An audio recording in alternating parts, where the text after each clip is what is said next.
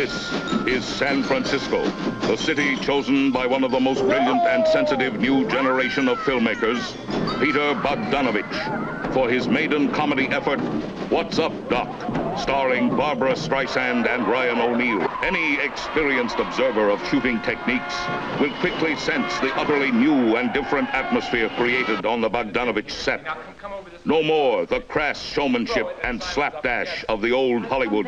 Here, too, none of the catch-as-catch-can, do-it-anyway attitudes of former filmmakers. Print. Here, instead, is a skilled artist, sophisticated in his craft, using the camera as Heifetz uses a Stradivarius. The relationship between star and director is no longer, as in the old days, one of master and slave. Here, mutual respect between the artist-director and the artist-stars make possible an exquisitely honed response. In a rare glimpse of two artists at work, we are afforded an insight into how director Peter Bogdanovich, working with stars Barbra Streisand and Ryan O'Neal, can manage to put these two performers together and create that almost indefinable thing, which is most simply described as a motion picture called What's Up, Doc?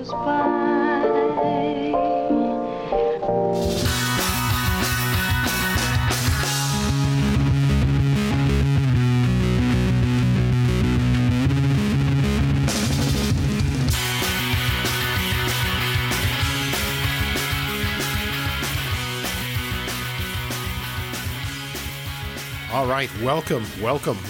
This is episode 4, I believe. No, Nanette. Oh, that's right. We've turned the corner on 5 episodes. No, Nanette. That's sexy. Yeah, we made a decision we don't actually have a commitment to, but that now that we have, after today, when we have 5 in the bag, if we make it. If we make it through this episode, we'll start bringing people on as guests. We needed to establish our identity. Yes. Ourselves. Preference, orientation, where we land on the gender spectrum. All right. And also, then I also took the opportunity on the eve of our 5th episode to write up a, what do you call it? Like a mission statement. Tremendously helpful, yeah. Is it? I don't know. Yeah, no, it's great. It's great. And I don't know, should we talk about that on the air? I don't know. I think we... No. Because it really is what we've been doing. I think I just tried to put into words... You codified it. Yeah, exactly. I like to say What is codified. this show anyway? It's 70 movies we saw in the 70s. And it's the 5th episode. Oh, who are you? I am Mike McPadden. I'm the author of Teen Movie Hell and Heavy Metal Movies. And who are you? I am Ben Reiser. I have authored no books. I have a couple of jobs at the University of Wisconsin-Madison related to film exhibition. One at the Wisconsin Film Festival, one at UW Cinematheque. And I'm suddenly find myself in these plague times involved with more podcasts than I can shake a stick at. Podcasts, commentary tracks, everything. You want to record something at home, I'm your guy. He is. And you can tell by... when he's not working on my other podcast and when he comes on board, the night and day aspects of that, which is Crackpot Cinema. So anyway, we're talking today about What's Up, Doc? From 1972. The beloved screwball farce directed by Peter Bogdanovich, whose name I will never not spell wrong. Because it doesn't sound like there should be an A where there's an A. Exactly. You're totally right. That's it. Yeah. There. I summed it up in a nutshell. Yeah. You got it. And I always have to say out loud Bogdanovich when I'm typing now. Do you remember where and when you first saw What's Up, Doc? I do. It was on the ABC Sunday Night Movie. I'm going to guess it was 1975, maybe 74. It usually took 2 years for a movie to get to network TV. Well, it's interesting that you say that because I spent... what felt like a couple of days online trying to figure out what network used to run this thing in prime time, when they showed it. I couldn't get anywhere online. It's like a black hole. Have you ever done this where you try to find out when a film was first broadcast? Every day. Yes. Yeah. Why is that information not readily available in today's day and age? It is, but you have to... You have to pay for it, I guess? Well, yeah, that's the answer. Yeah.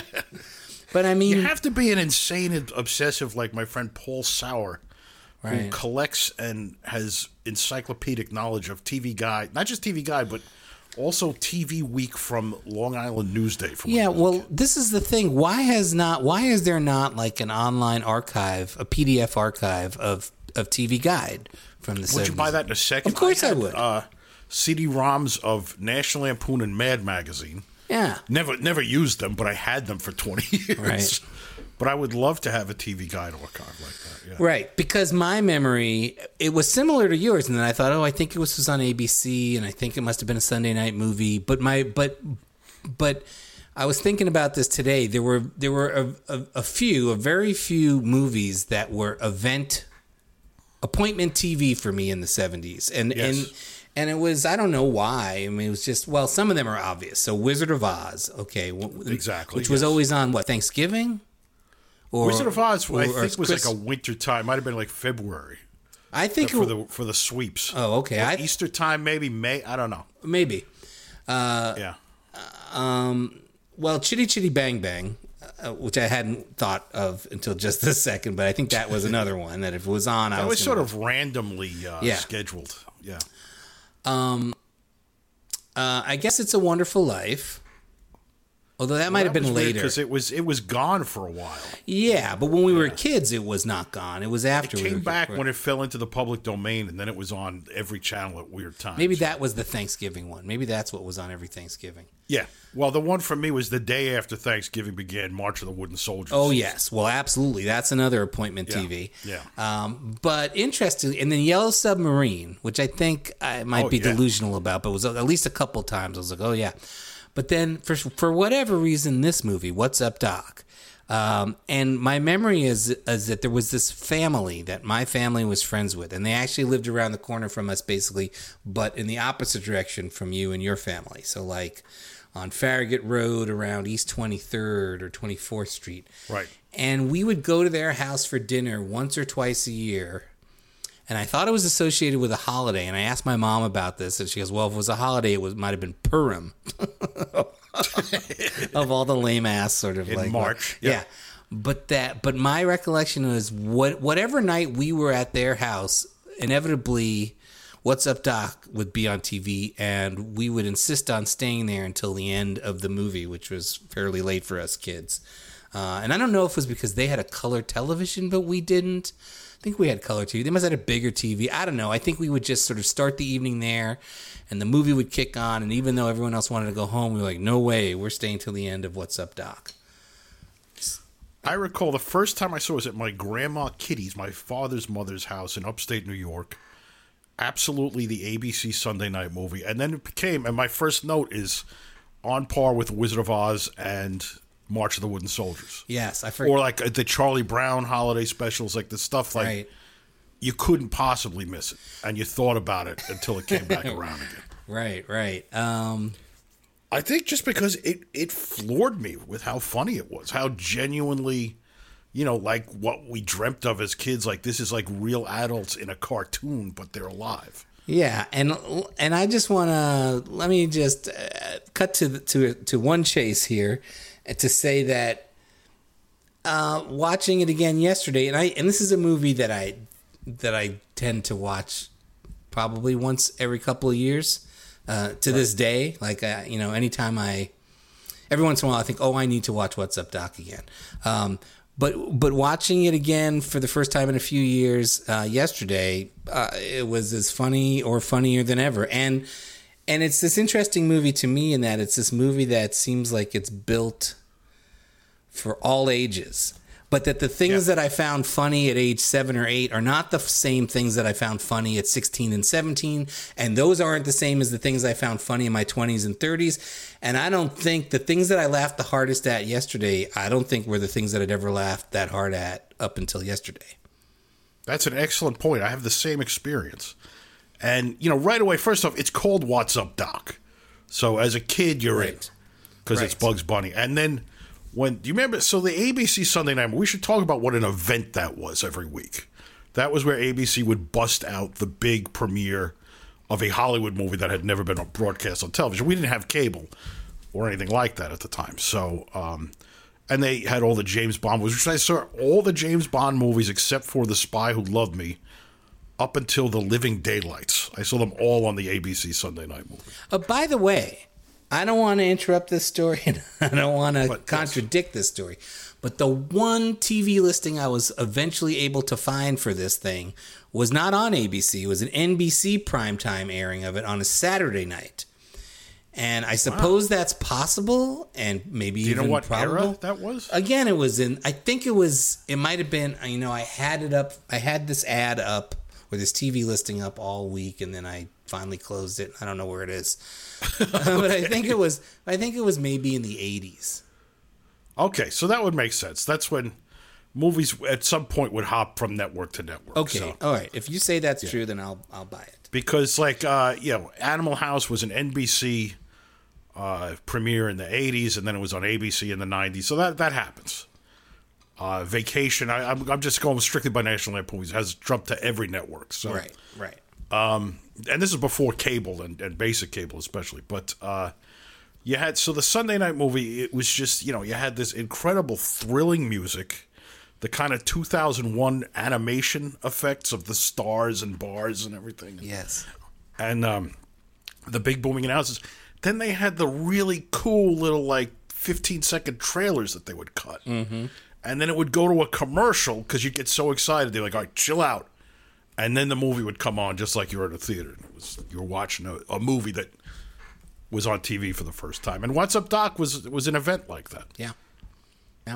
Yep. Can I tell you the two things that I found that gave me the biggest belly laughs? And this is a movie full of literal belly laughs. Yes. I mean, this movie is insanely funny. I was thinking about how they always talk about Airplane as a movie that they tried to pack in as many jokes per minute as they could. And they figured a certain amount of them would have to land. And so, and it's true about Airplane. Yeah. Now, I don't think that this is quite as overstuffed with jokes as Airplane, but it still was amazing to me how many gags and one-liners and things there are packed into this movie and how many of them land. It's such a incredibly high percentage of jokes that work compared to the odd, the occasional joke that doesn't quite land perfectly in this movie. And even when it doesn't land, it's just a scene that moves the movie. It's a line of dialogue that is just there, and then we're on to the next. Right. Incredible madcap machination. Right. Okay. So, one of the two things that made me laugh really hard is in. This is a movie. Is another thing about this movie is that I think most comedies, and most action movies too, build themselves around one or two, maybe three real big set pieces, and then the rest of the movie sort of just works to get you to those things. This one, What's Up, Doc, to me, legitimately has 5 killer set pieces. And the first one of them is that reception at the hotel, the dinner where all the musicologists get to meet each other. There's a lot. And so Barbra Streisand, well, you know what? At some point we're going to go through the plot of this movie, right? Yeah. So when we get to it, I'll tell you what was. Okay. So my feeling on this is that watching again, and oddly, Rachel and I had watched this about a month ago. Just let's watch something. So it was good to revisit it again this morning. What was her history with the movie? Just loved it. Loves everybody involved with it. Similar to us. She's 5 years younger than me, though, so a little bit different experience. So it's perfectly built. And watch this. I understood how Wes Anderson is so devoted to Bogdanovich and publicly declares how indebted he is to him. Because I think Wes Anderson builds these perfect movies. Now, they annoy the shit out of me, and his whole take on life and aesthetic and everything makes my skin crawl. But I think he's brilliant. And I just see this, and as it goes along, and this is the opposite of that, it's equal in terms of its intricacy, but I love everything involved with it. I love the cartoon element. I love the screwball element. I love the incredible pop art design of some of the scenes, particularly that party that they go Yeah, to. well, so that's something that hit me this time watching it. So I know I saw this movie probably 2, 3, 4, 5 times, 6 times before I saw or really registered Bringing Up Baby, which as soon as I saw and was able to register Bringing Up Baby as a thing, which was probably, I think I was probably closer to being in my teens. I was probably in junior high school. Right. That became for me like the ultimate. Like that, I still think that's the funniest movie I've ever seen. The most perfect movie. Everything about that movie is spectacular. And then I think at some point I saw What's Up Doc again, and it hit me like, oh wait, this is he's doing Bringing Up Baby, which in theory would annoy the fuck out of me, which is sort of true about everything about Peter Bogdanovich, who is got to be one of the sort of more repulsive and just obnoxious dudes. Gargoyles. Yeah, but at the same time is a pretty great raconteur and an amazingly brilliant filmmaker. And so you gotta sort of say like, okay, what can I do? I love the guy, although I sort of hate the guy. But one of the things that tells me that this movie is an all-time classic is that even though it's this insanely, direct homage / ripoff of Bringing Up Baby and screwball comedies, he pulls it off. Like, I don't know who else could do this. Like, nobody has done this. Nobody. Well, that's it. Every piece of this, I can't imagine anyone else doing. But no actors other actors could play this. No one else could direct. The team of writers could not have been different. Couldn't be anybody. Right, else. Exactly. And I want to get into all that. But what I was starting to say was that watching it this time after years of saying, oh yeah, it's this fantastic homage to Bringing Up Baby, and somehow he pulls it off, I was reminded yesterday that it's not only that, because it is just about equally a straight up, I mean, it's right there in the title. He's doing a cartoon movie. He's doing a Looney Tunes. He's like, Barbara Streisand is, basically playing Bugs Bunny. I mean, she sort of is literally doing this Bugs Bunny stuff. She's like this female Bugs Bunny. But more than that, it's just as much a tribute to the Frank Tashlin and Jerry Lewis movies. There's that whole element of it, the sort of silent visual sight gags, which are not as much an element of Bringing Up Baby, although certainly Bringing Up Baby and screwball comedies have that. But he is clearly, and with the color palette and the way that Laszlo Kovacs has shot this movie, which is absolutely gorgeous to look at, it's just as much doing that. It's doing the Looney Tunes thing, but a live action version of this cartoon film, which is basically what Frank Tashlin was doing his whole career after he moved out of animation. So that was a good reminder to me yesterday. It's not just, he isn't just nailing Bringing Up Baby, he's also nailing this whole other strain of comedy filmmaking. To me, what amazes me is how he fuses the two, because Tashlin, Bugs Bunny, and Airplane stopped the movie for jokes. And they're like among my favorite things that ever existed. But this never stops. This is a seamless, flowing story where the jokes just happen as you go along with them. Right. Although I will say, and I totally agree with that, but the things that I think I found most entertaining and humorous as a kid were those sight gags, and were all the sort of running around with the hotel detective and Michael Murphy and the other guy swapping out, ducking under beds and stuff. And that's the stuff that at age 53, about to be 54, is maybe the least interesting stuff in the movie to me. Like, bring me back to Austin Pendleton, give me some more Kenneth Mars, give me more Barbara Streisand, give me more Ryan O'Neal. I don't need to see these guys playing around with those bags anymore. But I think it's brilliant and amazing that, I don't think he could possibly have been, and when I say him, I also mean Buck Henry and Robert Benton and everyone who was involved with the movie. I don't think they could have consciously been planning to make a movie that would appeal to you throughout your life, for different reasons. But somehow they pack in the kind of comedy that appeals to 6-year-olds, 16 years olds, 26-year-olds, and 56-year-olds, and on and on. I believe it was rated G. What's Up, Doc? Yeah. which, you know, they did just as movie studios like believed in X-rated films at that time. They also believed in G-rated films, and then we got away from all that. So, well, first of all, let's talk about. Do you want to talk about Peter Bogdanovich a little more and where he was coming from when he made? Because this is, you know, I know we've already talked about Peter Bogdanovich, but I don't think we can emphasize enough how amazing his run at the beginning of his career was. No, those first three movies. I was watching a movie on Amazon Prime the other night called The Vast of Night. It's a new movie. It's like it's a throwback sort of 50s science fiction movie. It's not a great movie, but from the very first frame, it is filled with vision and like invention.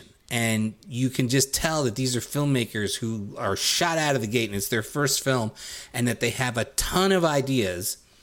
And more importantly than that, they have confidence in those ideas. So that, like, from the very first second of this movie, you're like, okay, I can just sit back and I know they're taking me someplace. They have an idea what they want to do, and they have the guts to just do it.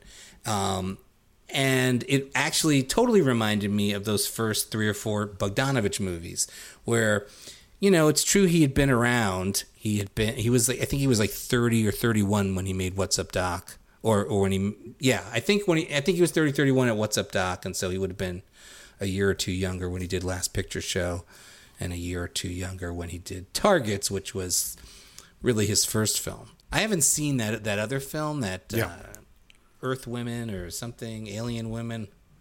Oh, Voyage to the Planet of the Prehistoric Women. Yeah, he only shot sequences of that, but I think didn't he also work on The Terror?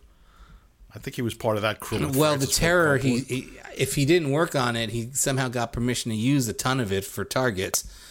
For Targets. And I was, Targets is the movie out of his first batch of movies that I've seen the least. And I watched that again this week, and I was sort of like, whoa, there's such cool stuff in this movie, and also such ridiculously obnoxious stuff and embarrassing stuff.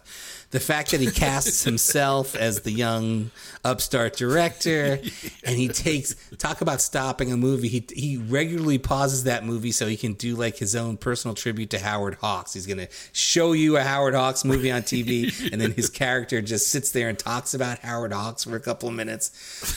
It's embarrassing, but also, again, not that it's a great movie, although it's a pretty great movie, but it's just so full of confidence. Like, he's like, fuck it, man. This is my thing. This is what I want to do. And what a thrill. Imagine us in 1968 discovering that and like pointing at the screen like, I can't believe that guy is doing and so and we haven't even talked about the most sort of amazing and shocking aspects of that movie, which is not the Boris Karloff stuff and not the Peter Bogdanovich playing a version of himself shit, and not the tribute to Howard Hawks. The fact that the rest of this movie is this incredibly sort of documentary style vision of hell of modern society, of this killer, of this sociopath who kills his family and then goes to a drive-in and starts killing everyone. One thing that it hadn't dawned on me until watching again this week is that it's a major influence on a movie that we're going to be talking about and watching in a couple weeks, called 2 Minute Warning. It's another sniper movie, and it's when you see it, you'll be like, oh my god, this owes some stuff to Targets. Anyway, so he does that, right? He does Targets, which again I would have felt the same way I think I felt about The Vast of Night, which is like, whoa. 1968, to see that, I would have been like, oh my God, wow, this guy is like firing in all cylinders right out of the gate. Then he follows that up with, what couldn't be a more different movie, Last Picture Show. And I think, I really am trying to think, if I was like a 1968 adult cinephile, or 1969 or 70, what would I have made of those first two movies, and of a filmmaker who would have gone from Targets to Last Picture Show? And then if I had finally gotten my head wrapped around a guy who would have made those two movies, then the next thing he presents me with is What's Up, Doc. I think my head would have exploded. Yeah, no, I grappled with this bizarre chronology this morning too, just imagining that. And because from Targets to the Last Picture Show, there's something very French about that. The way the French were obsessed with like Roger Corman's biker movies into Bonnie and Clyde. So you can have this exploitation violence into this, incredible movie that you think, well, this really could be from the 1950s, except I'm seeing naked bodies all of a sudden. But then to have this, as you said, this Frank Tashlin Technicolor dream that is light and ebullient and so bursting with energy and comedy is right. jarring. And also the chutzpah, the arrogance of Bogdanovich to think like he had worked as a film critic. He had been writing for Esquire for years.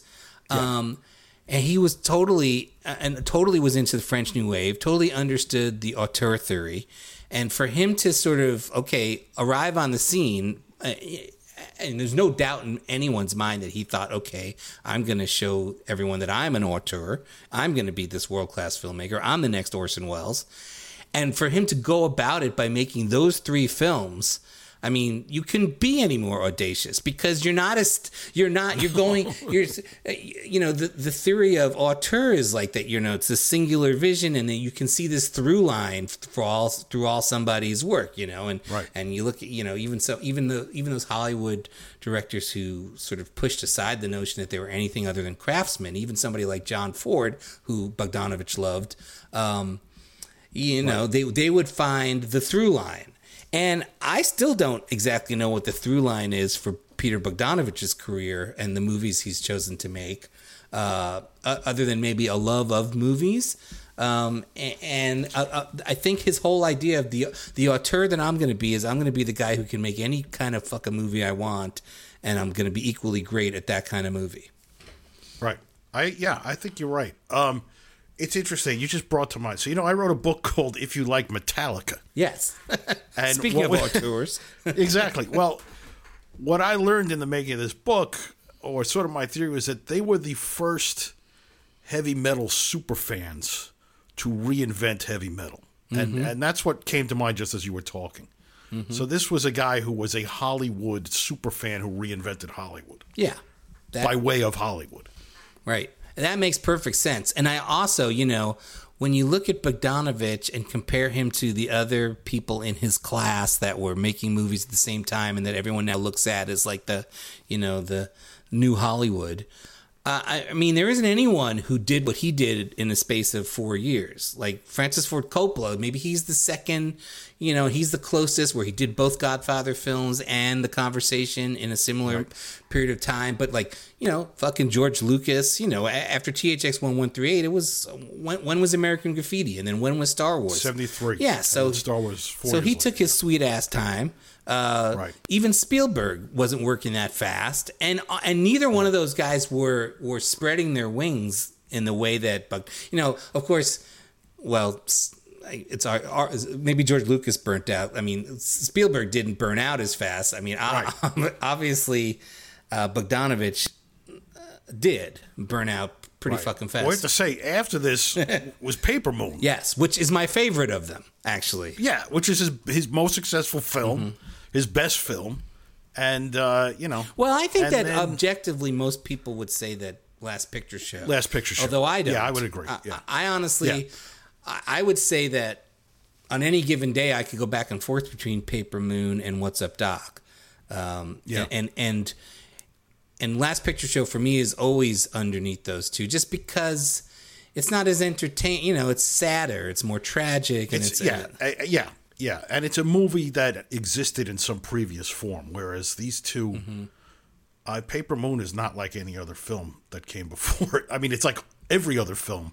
Yeah. But that particular story with those two performances at the heart of it, it brings something that had never existed before. So, and that was his biggest hit. It's a black and white movie. Yeah. Yeah, or sepia toned, I guess, or whatever it was. But yes, right. Targets is color, right? So so you went color, black and white, color, sepia, and Nickelodeon is color, right? Yeah. Which I've never seen. No, I was going to say that the truth is I can't speak firsthand for the fact that everyone says that Bogdanovich then took a nosedive. I've never seen Daisy Miller. I've never watched At Long Last Love. I have. In the 70s, I saw it. Oh, okay. Not in the theater, on the CBS late movie. And I couldn't have been 7 years old at this point, and I was laughing because I knew this was complete insanity and terrible, but I loved it. And that's without any knowledge of the movie or what it was or anything. It just was really loopy and insane. I haven't seen St. Jack, but I hear good things about it. Yeah, St. Jack is pretty great. It's also a little bit terrible. Okay. Which makes it also well, kind of great. That's how I feel about what's the Dorothy Stratton one? Star 8? No. No, they all laughed. They all laughed. It's a movie that I love. Yeah, I feel the same way. But I think it's pretty terrible with a little bit great, is my take. I think it's pretty great with a little bit terrible. And I do think that it's a movie that is impossible to understand on your first viewing. And that the thing to do with that movie is to immediately watch it a second time. And it completely opens up and you're like, oh, yeah, okay, now I understand this movie. And through the joys of HBO and Chad Polari's apartment, I was able to do that. And then VHS and then DVD. And then I also have a fondness for that movie he made about the country western singer-songwriters. The Thing Called Love. I think that's not a bad movie. I like that too. Samantha Morton and River Phoenix, yes. Yeah. So, he's done some okay work over the years, but he definitely had his golden period, which is... Daisy Miller baffled me. Like, every time I've looked, I was like, what is this? Why would I want to see this? What? Yeah. Yeah, I may have to watch it now in the way. Well, you're going to probably... I mean, we certainly should watch Nickelodeon at some point. Yeah, okay. Because how did that go wrong? Except the way everything went wrong. Nickelodeon is a movie that I've tried to watch any number of times and never am able to make it past the first 10 minutes. I don't know why. It just turns me off so much. I don't know why. And at various ages, like I've tried to watch it as a teenager and as a college student and in my adult years. I think I tried a couple years ago. I never can get past the first 10 minutes of that movie. Yeah, I've never come close. My Aunt Doris weirdly had the novelization. Oh. Nice. And I would look at the pictures in the middle of the novelization. That was the closest I ever came to Nickelodeon. At what point did Ryan O'Neal become known as a joke and as a bad actor? An insane person? Well, as an insane person, yes, but as a bad actor. But as a bad actor, I think it had to be Barry Lyndon. Because Yeah, I do. I think so too. But watching Barry Lyndon now, I don't understand that because I think it's great, and I think he's great in it. I agree with you, but I kind of get it because I could see how you could watch that, especially at the time, and just think, oh, there's the blonde hunk from Love Story in the middle of this, and he's not a magnetic enough center to hold it together. But, I mean, couldn't people say the same thing, and maybe they did, about his performance in this movie, in What's Up, Doc? Where he is forced to play somebody who these days we diagnose as having Asperger's. At the time, it was probably more like this is a guy on lewds. Like I think they must have thought that Ryan. Well, I think he's so funny in this, and he's so sympathetic and so like his frustration is so palpable. And one of the big laughs to me is when he just turns to the camera at the dinner party. Yeah, I mean Barbra Streisand. He breaks that fourth wall twice, doesn't he? Yeah. Like. Two times at the beginning, he looks at the camera. Yes. I think so. But the one where he just looks at the camera and goes, help. Yeah. He pleads us for us to help him. Yeah. Because Barbra Streisand is running so roughshod over his life. Yeah. In such an uncontrollable way. Yeah. So I think he got bad reviews for Barry Lyndon. I remember people disliking Barry Lyndon when it came out. Absolutely they did. Well, people dislike every Stanley Kubrick movie when it comes out, and then 10 years later, that's true. In my life, that's how it's been. Yeah. Yeah. As I remember it, I remember Mad Magazine's Bory Lyndon, the parody. Mm-hmm. Sure. But having seen it not long ago at the Music Box, I loved it. Yeah, no, it's beautiful. It's unbelievably beautiful to look at, and it's a totally great movie. Okay, so let's try to walk through this movie. Starts off at an airport. Take it from there. Well, it starts off with Babs, and I'm going to call her Babs throughout. Well, no, it starts off with Michael Murphy.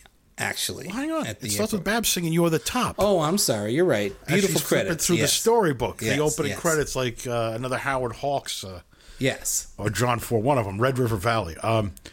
So she's singing "You're the Tops," which here's Bogdanovich, his little signal that he will soon destroy himself with Cole Porter, but not in this movie. And we get through this, and we get to the last page where it says "Once upon a time." There's a story of these 3 suitcases. So to me, that established, first off, as a kid, that this was a friendly movie to me. But then since then, this is not the real world per se. This is a story we're going to go on. Mm-hmm. So then it starts with, Michael Murphy, who's so great. I love seeing him in movies. We had Michael Murphy come out to the Wisconsin Film Festival maybe 6 or 7 years ago. He Q&A'd. We did a screening of Manhattan, and we did a screening of Phase 4 with I love that movie. with the extended ending that they had discovered. Have you ever seen that? Gosh, no. Oh, yeah. There's a whole crazy 2001-ish psychedelic. Oh, that makes such sense. It all leads to that. Oh man. So I was trying to figure out about Michael Murphy. I feel like that's the only movie. Now, of course, he was the lead in that TV series that Altman did, Tanner, where he plays the title of Tanner. But I think that's the only movie, Phase 4, where he is the legit lead, leading man. Yeah. But it's also hard for me to think of Michael Murphy as a character actor. So what is it when you're not a leading man and you're not a character actor? Because you're basically always the same. You're the second lead. You're a co-star. You're the co-star. Tony Roberts, or a lifelong. Yeah, George Costanza. You're the second banana. Right. Perfect. Okay. So, in Count Yorga, is he the lead in that? No, Robert Quarry is the lead in that. So. Yeah. But he's the human. He's the main non-vampire in that. So we get through that, and then we're in the airport with Michael Murphy is picking up a suitcase. He's Mr. Smith. Some kind of government whistleblower. Well, now that's something that I feel like I never picked up on until this week. I never really think I cared about or understood who Michael Murphy is supposed to be in that movie. Finally, I think I understand he's like a muckraking reporter. Or you're saying a whistleblower. Either one of those things. Yeah, something like that. Yeah, I just always thought they were spies or something. Right, I always thought it was like a spy versus spy thing. But it occurred to me in this sort of at the end, it seems like he's talking about those documents needed to be seen by the public. So he is trying to expose. Like the Pentagon Papers guy. Right. And he's being pursued by Mr. Jones, played by Phil Roth. He's one of the very few people I didn't look up afterwards. There's not a lot there. I looked him up because the face looked familiar, and I figured he was like a sitcom guy, but he really wasn't. Right. And then Madeline Kahn emerges, just hilarious on sight. This is her feature movie debut with the hairdo and the dress and the, just complete high-strung neuroses. Well, there's another person who arrives on the scene fully formed. Like Madeline Kahn steps into this movie, and we can make arguments about any number of people who do their best and almost steal this movie. I'll say who I think comes closest at the very end of this whole thing. But Madeline Kahn certainly is doing it. I mean, she is hilarious every second that she's on screen in this movie. Yeah. When she's not speaking, she's hilarious. When she's standing still, hilarious. And then she goes on and is equally brilliant in Paper Moon. Right. And then Mel Brooks grabs her, and she's equally hilarious in Blazing Saddles and then Young Frankenstein. Talk about a 4-movie run. And she did those 4 movies in a row with just one weird children's movie that I think she just has a small role in.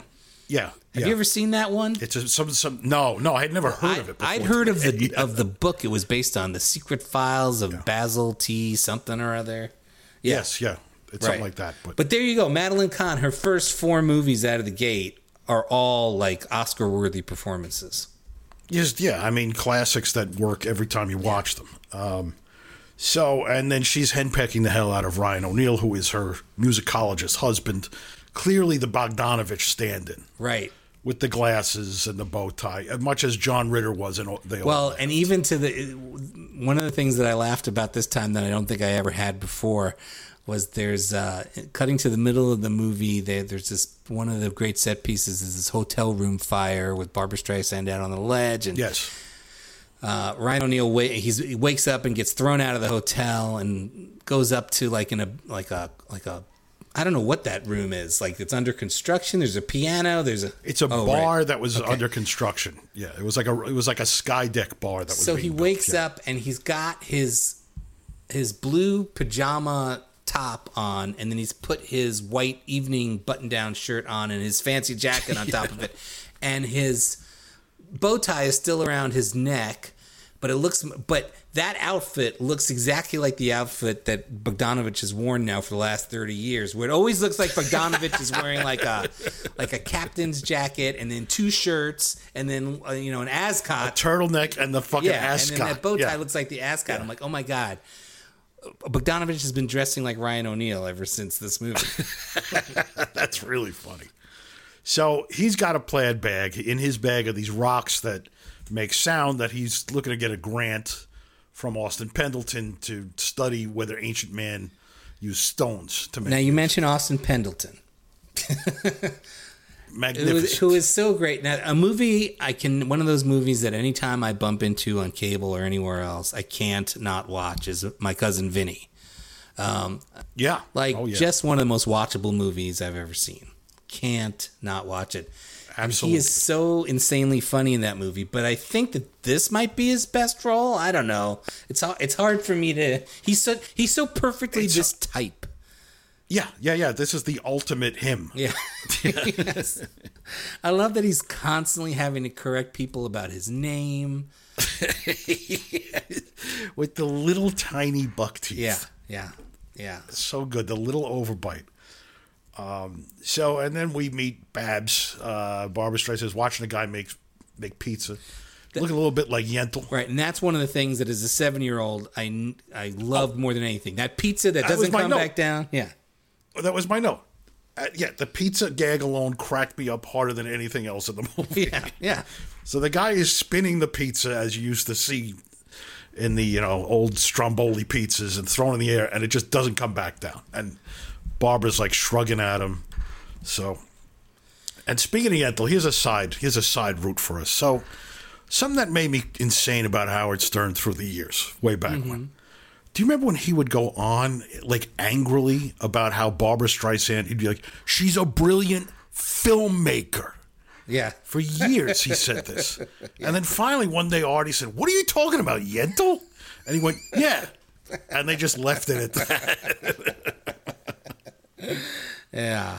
But I always assume, like, did she direct stuff in the 70s I didn't know about when he started doing that? Right. But No. It's funny because when I was looking at her list of films, because I feel like ever since I knew who anyone was, I knew who Barbara Streisand was growing up in Brooklyn, and that she was like the ultimate. But the truth is, I never saw any of her. I still have not seen any of her real big early movies. I've never sat through all of Funny Girl. I've seen little bits of it on TV. Yeah. On a Clear Day, You Can See Forever. I've never watched more than 5 or 10 minutes of. Not so 1 second of it. The Owl and the Pussycat I've seen. I was going to say that's a movie we could definitely cover. Yes. Because that was a point of semi-obsession for me briefly. And interestingly, For Pete's Sake is a movie that I shouldn't have seen as a kid, but I did see when it came on TV.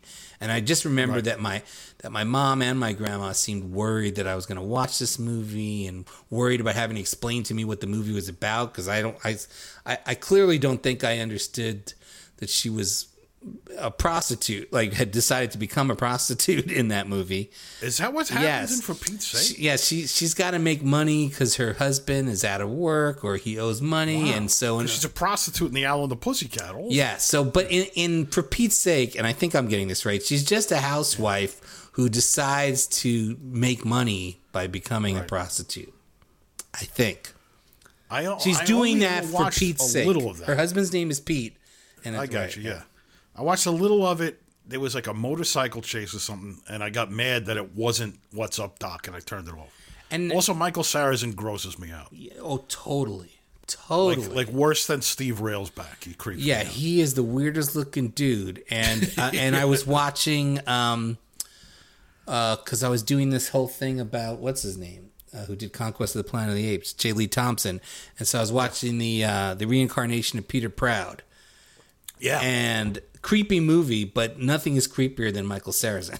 The face. Yeah, everything about it. Now, I also think I must have seen Up the Sandbox, but for the life of me, I can't remember what that movie's about. Never saw it. The weird title. I remember the poster. She has a bottle strapped to her back. Right, and it came out right before What's Up, Doc? And as we mentioned, my mom's favorite movie and your mom's favorite movie, The Way We Were, which I still have never really seen. So the truth is, What's Up, Doc is the only movie I really watched in its entirety and watched much more than once as a kid.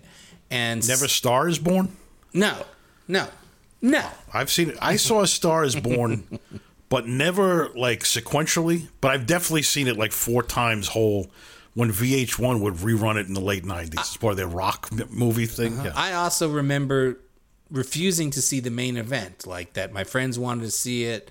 They were all into that crap. And I was like, I don't want to see it. Like, by then, Ryan O'Neal had meant nothing to me. And I don't know. I was like, I got anti all of those people at some point. And I had a similar experience with the main event where I was like, nah, And it's like, I would have gone to see anything, and I didn't want to see it. But then I did get into the later, sophisticated Barbra Streisand stuff, which is terrible. Nuts. I did see Nuts. I did see Yentl. Right. I did see that Prince of Tides. I did see what's the hell's not the Mirror Crash. Mirror has two faces. I hate watched that one. That I right. knew. I get it. Yeah. I wanted to see that, and I walked by the Cobble Hill movie theater, and I was going to go in at the last minute. I can't do it. Right. So when I say this following statement, it's really made out of ignorance. I think that Barbra Streisand is at her sexiest, her funniest, and her most beautiful in this movie, What's Up, Doc? I could not agree with you more. Yeah. I mean, she is perfection. Yeah. I mean, she is a screen presence like nothing else. And I remember some book I read about musicals, and it was just Rex Reed is a review of Funny Lady just saying, well, there was an era before Barbara, and now we live in the era of Barbara. And I understand how that would happen. And Funny Lady was, I've never even seen that on television or anything, the sequel. No. To Funny Girl. I remember I was at my grandmother's house again in upstate, and all the women got dressed up and went to go see it one night. I think Left those kids at home. I think when those movies were on 4:30 movie, that was like time for me to find out what was on Channel 9 that week. Exactly. Yeah. Now, you were mentioning last episode that you grew up reading Rex Reed in the Daily News. So I was wondering what it was like for you the first time you saw Lost in America, which opens with that great Rex Reed monologue. Oh, what did that mean to you at the time? Well, at the time, 85, it didn't mean a lot, but because Rex Reed was just around. Right. But now, it makes my heart sing. Anything involving that guy. He's still with us, God bless him. That's amazing. He writes for The Observer. They still make him go see like the most bogus, like PG-13 vampire bullshit. It's like, why do you go, dude? I saw him. I saw him a couple of times in the city, but I went to a preview of a Broadway musical called The Life. That was really good about prostitutes and pornographers on 42nd Street in the 70s. And he was there. He looked like $1 million. Rex Reed. God bless. Let's get him on the show. Please, yeah. All right, what are we up to now? So they're in the hotel. There's that great scene. It's not really. I'm not labeling it one of my 5 major set pieces, but the scene where in the drugstore where Barbra Streisand and Ryan O'Neal meet cute is just one of the great scenes, I think. But it's meet cute like nothing. But it's monstrous the way she comes on. She's chewing a carrot and she says, "What's up, Doc?" And then, just as Bugs Bunny would completely destroy Elmer Fudd's plans for the day, she does this. She sets her sights. It's established she's a grifter. She's a bunco artist, but doing kind of fun stuff. She's getting free sandwiches. She's checking into the hotel. That's so funny because I had that same note. Like, what is she? Like, I never thought about it till now. I was like, no, she's a grifter. But the truth is, after those first couple scenes where she's like ordering free food for herself and all that stuff, right? She doesn't. And well, I mean, I guess her whole character that she's playing for the benefit of Austin Pendleton is a big grift, but yeah. But she sort of, by the end of the movie, I'm not actually convinced that she is like a deliberate grifter. I feel like she more is just somebody who walks through life causing chaos without even really meaning to. I don't know. At the same time, I feel like everything is, she seems so in control of every situation, everything that comes out of her mouth. It's revealed that she's hyper intelligent. She's been to all these colleges. She can rattle off all this knowledge that she's picked up. So yeah, she is an agent of chaos. Okay. She's a whirlwind that comes through. And it's our first of many opportunities to witness the glory of Ryan O'Neal's physical comedy chops, where she's like refuses to let go of his hand, and he's trying to pull his arm back, and she lets go, and he falls backwards into all these stuffed animals which keep collapsing on him. But that's just the tip of the iceberg when it comes to Ryan O'Neal and physical comedy in this movie. But it just gives you a hint of what's to come. But ripping his suit coat, and just very, very funny, and just he was a boxer famously, so he's got that kind of dancer's grace as he goes through this. Well, yeah, all the coat ripping stuff, that's the most sort of deliberate, like, we are taking this directly from Bringing Up Baby, which has that very same thing. Yeah. Although they then one up it later on in the hotel room where she grabs his pants and rips those too.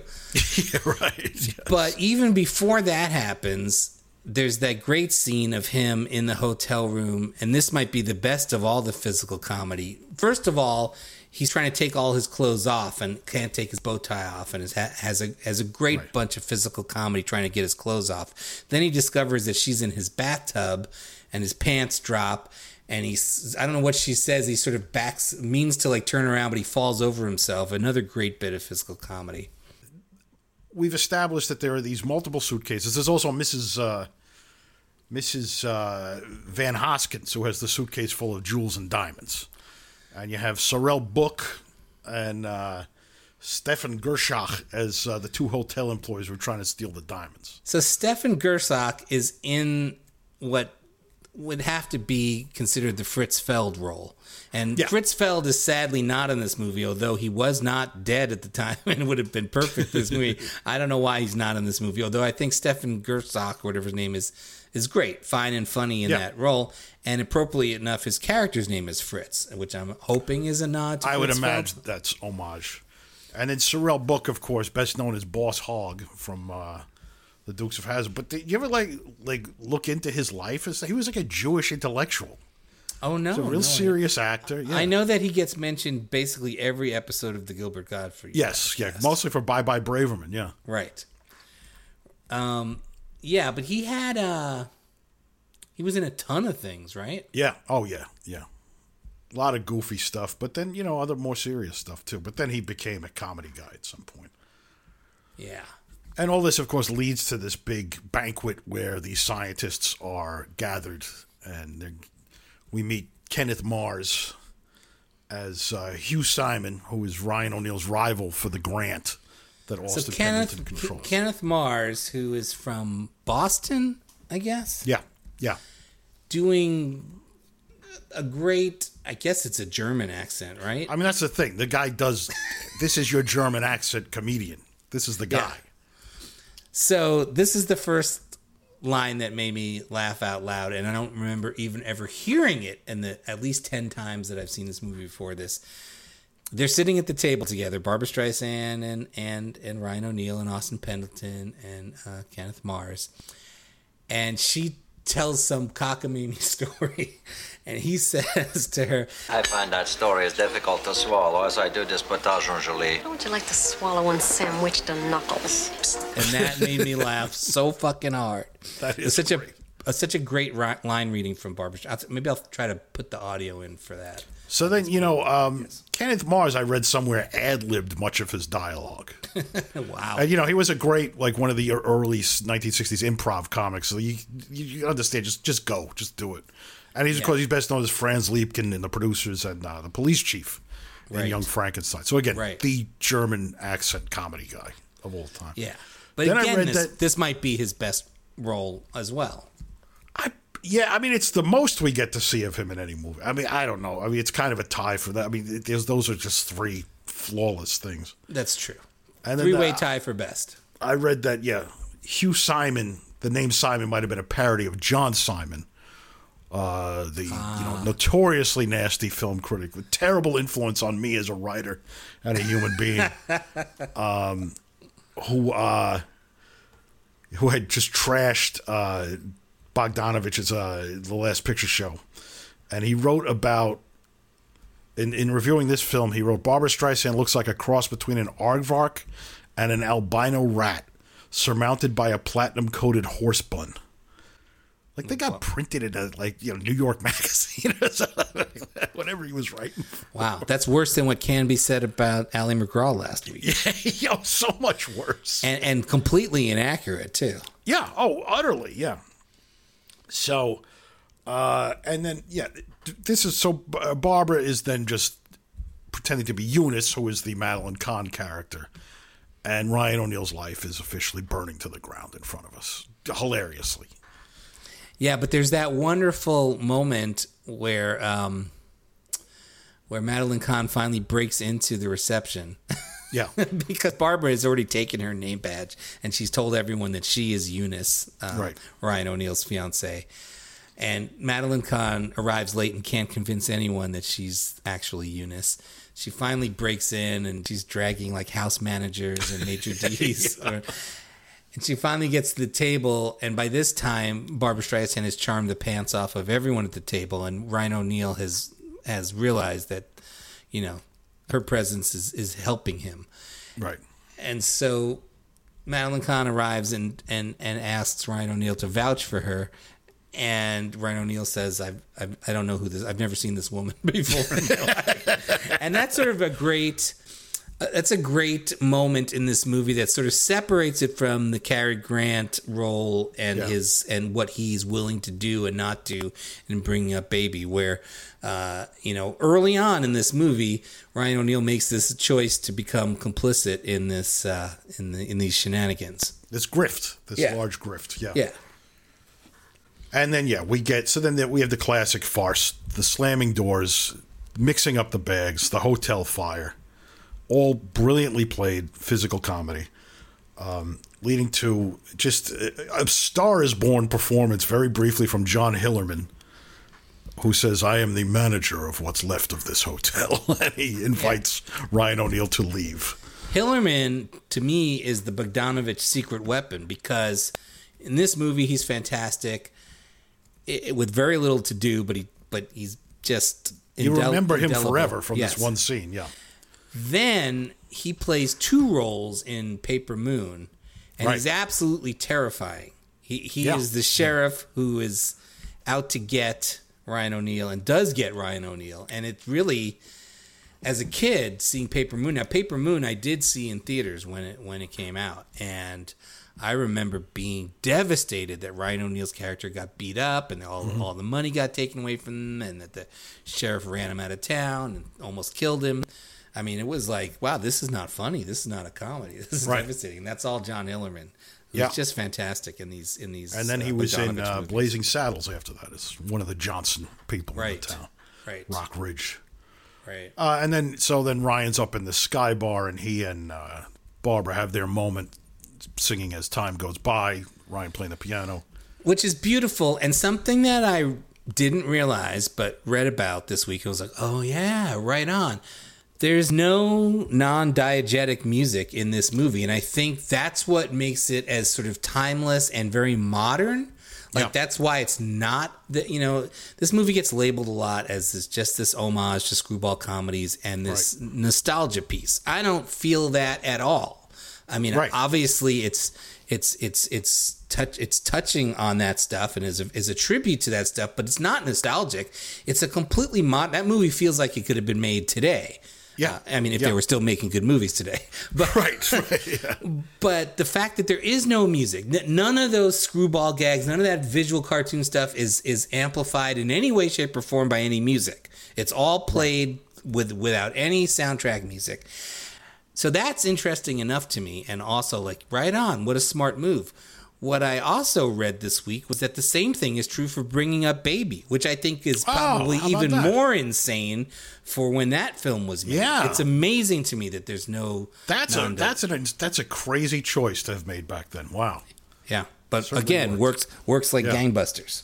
If you want to make a funny movie, don't bother to add goofy music to it. Yeah, well, that was Barry Sonnenfeld on Gilbert podcast and saying, "Do not ever let the composer know it's a comedy, because you'll have slide whistles and triangles." Yeah. Well, I think the same thing is true. Don't let the composer know it's a horror movie. I remember seeing the theatrical version of It, which I thought was terrible. The worst. But I knew within 2 minutes it was going to be terrible because the score was such a cheesy, generic horror movie crapola. I was like, oh God, I can't sit through this. No. So we learned that Ryan is a virgin, and makes him ever the more enticing to Barbara. And then this leads to I don't remember this. Do we learn that Ryan's a virgin? yeah, because he's talking about my first time has to be with Eunice, and she's like, but I'm Eunice. Yeah. Okay. So she's grifting him out of his virginity. Right. And then, we get into the chase portion of the movie, because the diamonds are missing, the documents are missing, everything, the igneous rocks are missing, everything's mixed up, and chaos is ensuing.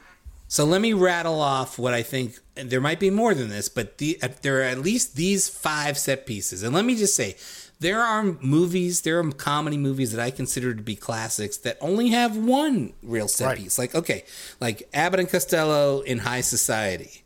There's this one scene at the beginning where they play plumbers. They arrive at this fancy mansion. There's a big soiree going on downstairs, but they've been asked to fix a leaky bathtub faucet. And they go up, and over the course of 10 minutes, they manage to break every pipe in the bathroom, and they're both soaking wet. There's a flood. The bathtub ends up getting unmoored from the floor, and they ride off it. They ride off in it, yeah. Yeah, one of the funniest fucking things I've ever seen. I couldn't tell you one other thing about that movie, but I still consider it like one of the funniest movies I've ever seen, and it's really just based on that scene. This movie, in addition to all the other scenes, which are great and funny, it's got the dinner reception at the hotel, which has to be considered a set piece. Then it's got the hotel room bit at night with the fire and the ledge, where Barbra Streisand's out on the ledge. That's another show-stopping set piece. Then it's got the house party at Austin Pendleton's house that breaks out into the fist and a pie fight. Right. Which who can laugh at a pie fight these days? But I still manage to laugh. Absolutely. When Kenneth Mars gets hit not once but twice with pies. and like you said, it's this beautiful. It's got all that great pop art stuff all in that house. It's all white. It's It's incredibly stunning to just look at. Yeah. Then there is the chase through San Francisco, which, forget the fact that this movie is a comedy. It's one of the best shot chase sequences I've ever seen. It's on par with French Connection and with Bullet, which I guess this movie was parodying in some way. They say the parody, but maybe. Because everybody was aware of it at the time that San Francisco had served this purpose. But as many times as I've seen this movie, I've never once caught wind of any shots during that chase which seemed like they got sped up in camera or post-production. No. I'm never aware of stuntmen taking the place of actual actors. It's a beautifully put together chase scene that you believe every moment of. And there's one shot, which if this movie was nothing but this one shot and everything else about the movie sucked, would still be worth it, where she's on that messenger bike. Right. And Ryan O'Neal is running alongside her, and he has to jump onto the top of the messenger bike, not once, but twice. Right. And it's totally real. It's totally for real. She's pedaling at speed. He's running that fast, and he's jumping on and off that thing. And I'm like, how do they get these guys to do dangerous. This? Yeah. And I read that the stuntman who was doubling for Barbra Streisand fell off the bike and broke his ankle during that scene. And so they put her on and just let her do it. Yeah, right. Yeah. So I'm watching this just gasping at, it's all real. And once again, newly raging at Mad Max Fury Road. And even if you want to defend that as fucking action movie, kiss my fucking ball bag. Watch this. Watch Peter Bogdanovich, George Miller, with your fucking Now, CNC Music Factory CGI music video shit. Have you watched sort of behind the scenes Fury Road stuff and seen what's real and what CGI was? Because everybody's like, it was practical. They shot it practical. That was making me insane. These fucking Chicago accents going, oh, Miller shot that practical. Yeah. Well, I think it's a nice movie, but I hear you. I mean, it's the movie true. of the decade, accurately, because we live in a time of fucking morons. But it is true that there's a lot more CGI in that movie than you would think based on all the hype. Yeah. And also looking at it, you're like, well, that doesn't look like real life. I just want to say the fifth set piece we haven't gotten to yet, but the courtroom climax. Right. I mean, even if that was the only funny scene in the movie, that's enough for the whole movie. Right. And then, we're getting right there, yeah. But there's at least 5 show-stopping, like would have been more than enough for any other movie, and this movie's got 5 of them. Right. Yeah. It's crazy. So I was going to say, Foul Play, of course, comes to mind when they're going through San Francisco. We should do that movie at some point. Yes. So. Oh yeah, have to. If for nothing else than the theme song. We get to sing the theme song. Yeah. Right. And you know, and I would say, having not seen it in at least 15 years, the one set piece in that movie that I can still remember is the Dudley Moore bedroom apartment stuff. Right. Is there anything else in that movie that comes close to being like a comedic? There's a big chase with the taxi cab and the Japanese tourists in the back. Yeah. Right. Okay. But they don't actually. Then we go to the San Francisco Opera House and the Mikado is going on. So we'll get there. That's a separate future episode. Right. So the courtroom. Go ahead. Well, before we get to the courtroom, let me say one more thing. This is the other thing that made me laugh harder than anything else while watching it this week is the shot where the visual gag of Ryan O'Neal and Barbara Streisand emerging out of the back door of the costume shop, and Ryan O'Neal's getup. He's dressed in this whole Oriental. Yeah. He's got that hat on. The 5 Chinese brothers or something. Yeah. 5 Chinese brothers, but also he looks like a moose or something. Right. It's the funniest goddamn getup I've ever seen, and he's taking it so seriously. He's like tiptoeing around, and then they have to start running, and they do one of those things where they're running and they have to make a sharp left, and they do that totally cartoon thing where they sort of overshoot and they sort of bounce their way into the turn. I laughed so fucking hard in that 2 minutes of the movie. I didn't think I could breathe. Fantastic. And I don't think I'd ever laughed hard at that part of the movie before. I don't know why it struck me so funny this time. Well, you're like losing your breath watching it now as an adult when you realize the physicality of everything involved. Yeah. So, and then we get to the courtroom and... and then this guy walks into the movie, Liam Dunn. Right. And again, with like 5 minutes to go of a movie that is brilliantly cast from start to finish, this guy almost steals the movie single-handedly by himself. Yeah. And the bailiff, I want to point out, too. I just lost his name. But immediately recognized... You mean not M.M. Walsh? No, Graham Jarvis, the bailiff in the courtroom, the mustache, the bald guy, from Mary Hartman. Oh, yes. Like they're instantly... Isn't M. Emmett also the bailiff? Or he's the arresting officer. He's the cop. He's the arresting officer. Yeah. Okay, right, yeah. And then we have the payoff of everything works out in the end. And Ryan and Babs are on the plane, and Bugs and Elmer Fudd sing "What's Up, Doc?" And just a masterpiece. Wonderful. So. Well, I'm glad we agree. Yeah. I won't even get into, we can do this some other time. All right. My concept of how the 70s starts off with 3 of the funniest movies I've ever seen. Where's Papa? Yeah. And this, and Paper Moon, and then proceeds to Blazing Saddles and Young Frankenstein and Smile and Bad News Bears. All like masterpieces. Yeah. Then by the time the decade's closing, it's 1978 and we get Animal House. Right. And we get Caddyshack, and we get Blues Brothers. And I bring these up because I feel like because this is a Bogdanovich film, people might think it's like this sort of more sophisticated, almost like a Woody Allen sort of cerebral comedy. Right. It's not. It's a total... I mean, it's every kind of brow, but it's certainly as lowbrow as any other kind of. It's at least as lowbrow as it is highbrow. Right. It's a totally populist, like aiming straight for mainstream comedy, just like those decade-ending comedies like Animal House and Caddyshack and Blues Brothers. Now, to me, as somebody who grew up through those things and saw all those in the theaters, there's no comparison. Like, to me, comedy comes in like a lion in the 70s and goes out like a lamb.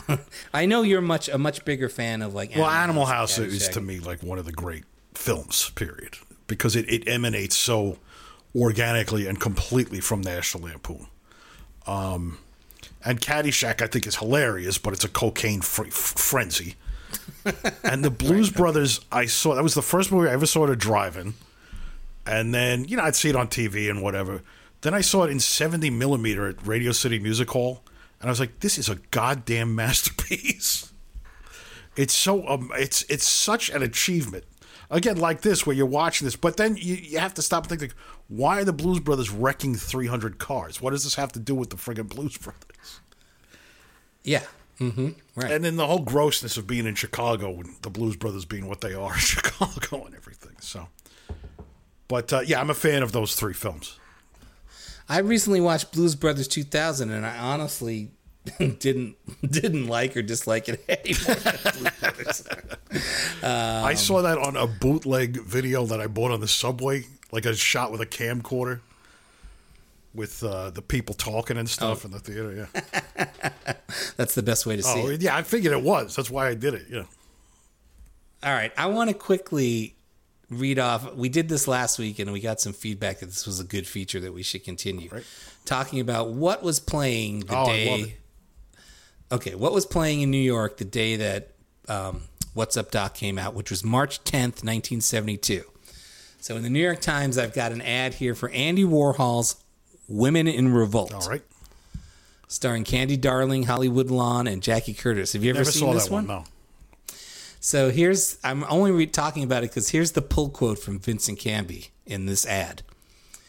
Vincent Canby, New York Times, says, Candy Darling comes very close to being a real actress. Well, that meant a lot to Candy, I'm sure, at the time. Like, I'm sure it did. I'm sure it did. Right. A movie I've never seen was playing. A lot of Shakespeare going on in 1972. Paul Scofield in King Lear. Don't know it. Was playing, and that was rated GP, which was not a rating that I thought they ever used in New York State. It was PG, I thought it was PG in New York, and it was GP like down south. No, it was GP before it was PG. And Keensburg, New Jersey, at the Colonial, they had the GP sign that they would use like deep into the 70s. Yeah, okay, maybe that's what I saw. Maybe like on a trip across country in '77, I was driving through podunk towns which still hadn't changed their signs, and that's why I thought. M rating?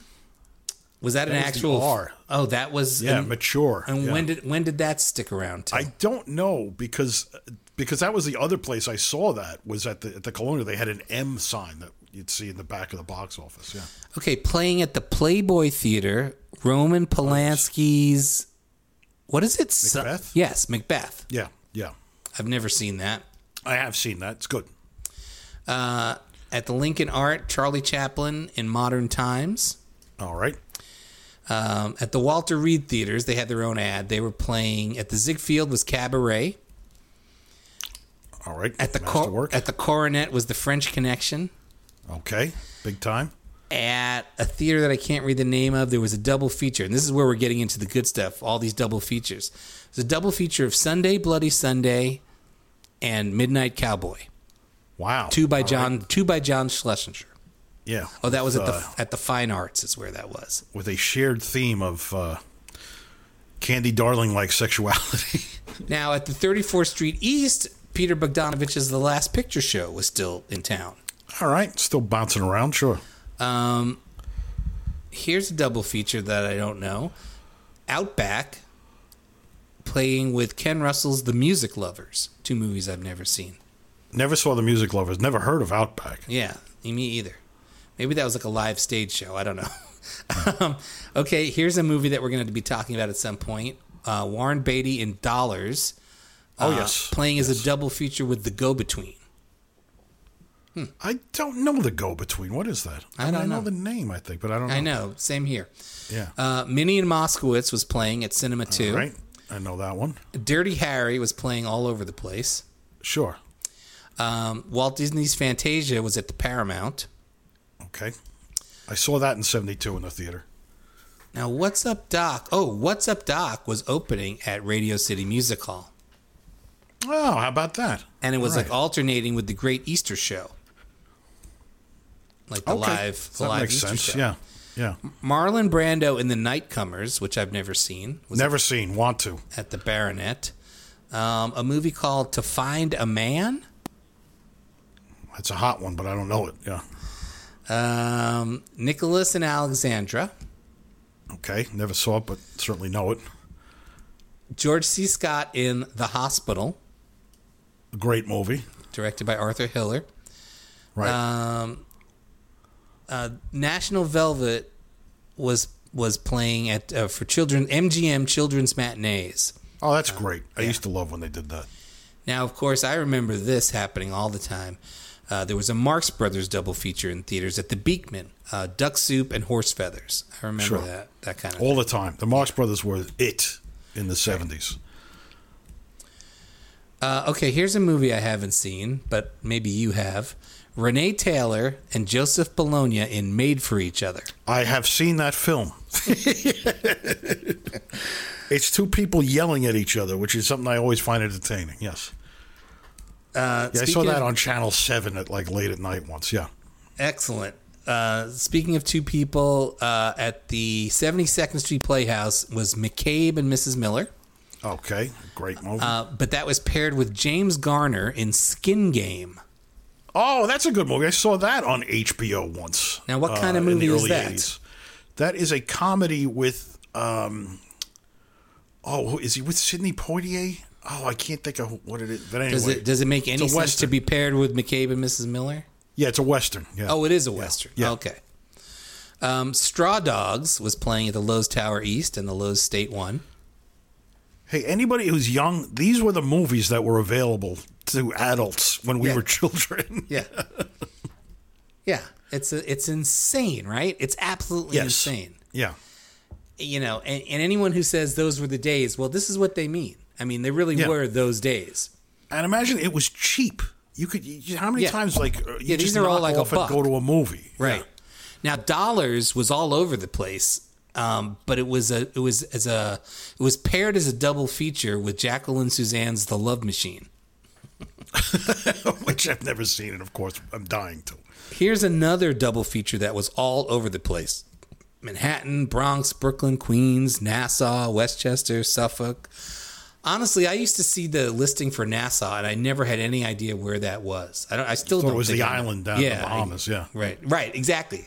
I still think that's what it is. Okay, but this double feature was all over the place. Sometimes a Great Notion with Paul Newman and Henry Fonda, and Play Misty for Me. Wow. That was a double. That's a heavy duty. What is Sometimes a Great Notion about? Sometimes a Great Notion was the first film ever broadcast on HBO. Oh, wow. I believe it's a Western of sorts. I think it's about like a Jeremiah Johnson kind of story, a pioneer. I think. I never saw it. Okay, I do know that weird bit of HBO trivia. They showed a hockey game in that movie. A hockey game? Yeah. HBO And then showed Sometimes a hockey Great games. Notion. Wow. Yeah. Okay. So two last movie ads here. One of them is for a movie I've never heard of, and I guess I should be embarrassed I haven't. Georgia, Georgia. Diana Sands in Maya Angelou's Georgia, Georgia. No, I don't know. It sounds like a made-up movie on Seinfeld, But that Exactly. I'm thinking of Rochelle, but yeah. And this other movie that I guess I must have known at some point, but now I'm sort of drawing a blank. Tales from the Crypt with Oh Peter yeah. Cushing. Oh, that's the Amicus. Based on that's with Is that like an Joan omnibus? Collins. Is that yes. like a bunch yeah, of yeah, it's an shit? anthology. Okay. That's with Joan Collins as the woman who's being terrorized by the psycho Santa Claus. All right, you want to hear Judith Christ's pull quote from that ad? Yeah. Okay. Judith Christ says about Tales from the Crypt, "You will be left reeling Nothing is left to the imagination. For horror, I can't recall a film so filled with it. Juicy terror, done in very high style with polished performances and the excellent kind of production the genre too rarely gets. Boy, she loved some Tales from the Crypt. Wow. I understand how she came to that conclusion. Yeah, it's an eye grabber. But now that one was rated PG, so they were using Right. both of these things interchangeably, I guess. Or was there a difference between GP and PG? No, I think they were the same. I think it was parental guidance suggested, yeah. So this must have been just on the cusp of them changing. GP Now- sounds backwards automatically. That meant general patronage. Right. I'm going to mention two other ads that I missed earlier. All right. One of them is for Clockwork Orange that was showing at Cinema One. Okay. And then second big week at a flagship theater near you for Robert Redford and George Segal in The Hot Rock, which is a movie I saw not too long ago and thought was pretty great. Yeah, I love that movie. Yeah. I saw that on Frank and Gilbert's recommendation, over sometime the past few years. We screened it as part of a Donald Westlake series at the Cinematheque not too long ago. One thing I want to touch on before we go is A Glimpse of Tiger. Did you come across that title in your research? No, what is that? So, What's Up, Doc was in part based on a novel called A Glimpse of Tiger. And it turns out that it's yeah. So what it was is that the studio, Warner Brothers, had the rights to this. And it actually went into production with Elliot Gould, Kim Darby, and directed by John Borman. And Elliot Gould was so out of his mind, either on drugs or just being Elliot Gould, that they shut down after 4 days. He walked off the set and they said, forget it. And somehow the rights to that novel evolved quickly into What's Up, Doc. Now, does it share any plot Okay, this is the points? craziest thing. It's about a teenage girl, 19-year-old from Indiana, who runs away to New York, takes up with a con man named Luther, who keeps switching personas. He says he's Dracula. He says he's the Mad Bomber of London. And he's pulling off nonstop schemes involving like phone sex, pornography, drugs, and ultimately he's going to blow up some buildings. I just ordered the book because I have to read this. Written by Herman Roscher, who wrote his previous novel had been Summer of 42. But it reminded me of... But it doesn't wind up in getting a screen credit, does it? No. It's... although, you know what? I don't think so. I don't think I noticed it on there. But I did in researching this. It came up. And then I found an entire oral history of the movie, A Glimpse of Tiger, that I'll put on our social media. Well, and that brings me to one thing that we didn't really get to talk about was the screenwriters. We didn't really talk about Buck Henry and Robert Benton and what's his name, David Newman. Right. And I'm not sure who did what, except that there is a Buck Henry script from 1971 that's available to look at online. Wow. And I read the first couple pages, and it seemed to be pretty much what they shot, at least the beginning of it. So I don't know if those other guys took the first pass at it. And what I read is that it was Bogdanovich wrote the story, and then Benton and his partner wrote. They took three drafts. They started in May. They had to get shooting in August, and then Buck Henry did the final 3. So, but that makes sense. One thing about the Glimpse of Tiger. So, you know the movie Private Lessons, the teen sex comedy that set off the revolution. That was also based on A Glimpse of Tiger? That was, well, almost. It was based on a book called Philly by Dan Greenberg. It's a kidnapping thriller that borders on horror. But somehow that evolved into Private Lessons. Mm-hmm. And that's a book I read, and I couldn't believe it was possible. So I'm hoping to have a similar experience. Yeah, we should do a podcast, or somebody should do a podcast sometime about books that turned into movies that had little or nothing to do with those original books. Well, this is one. Yeah, no, that's a great topic.